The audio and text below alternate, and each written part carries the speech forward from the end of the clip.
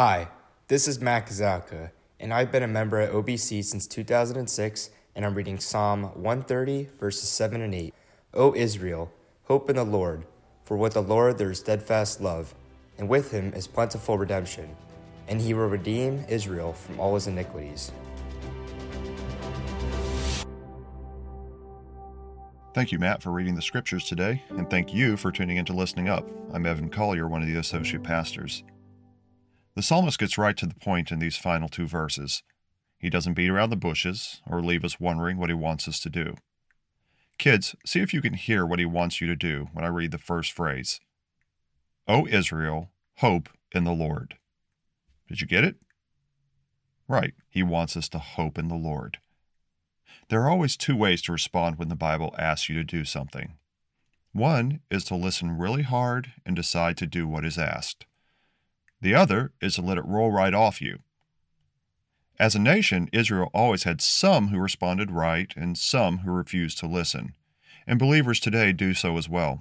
Today, you and I will have a chance to think harder about what it means to hope in God, or we have a chance to just not think about it.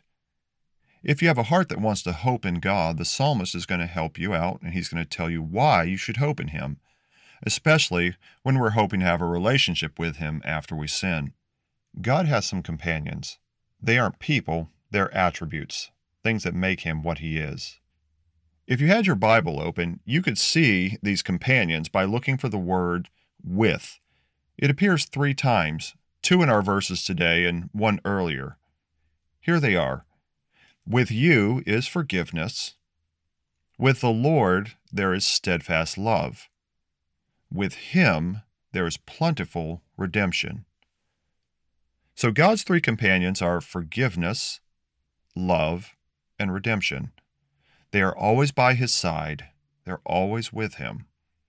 Ever since I was a kid, I loved pocket knives. I always carry one.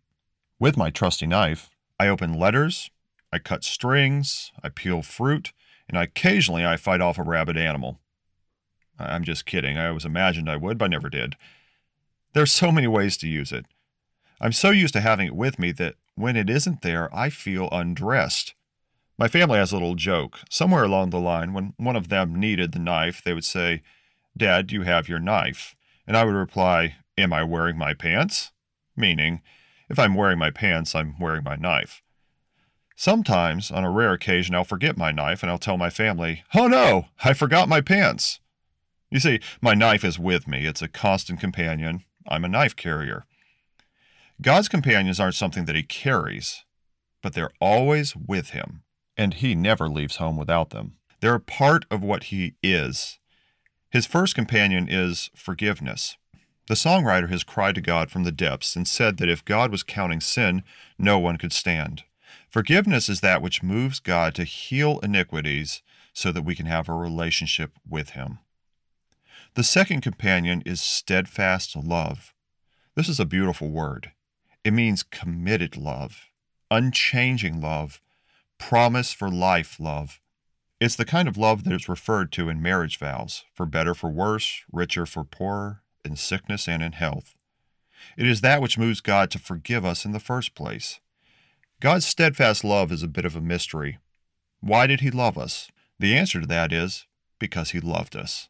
It's something that he set on us because he wanted to. The third companion is plentiful redemption. Redemption means to free from, or to deliver from a great trouble. In the Bible, God is always the one doing it. There's an accurate but funny-sounding way this phrase could be said.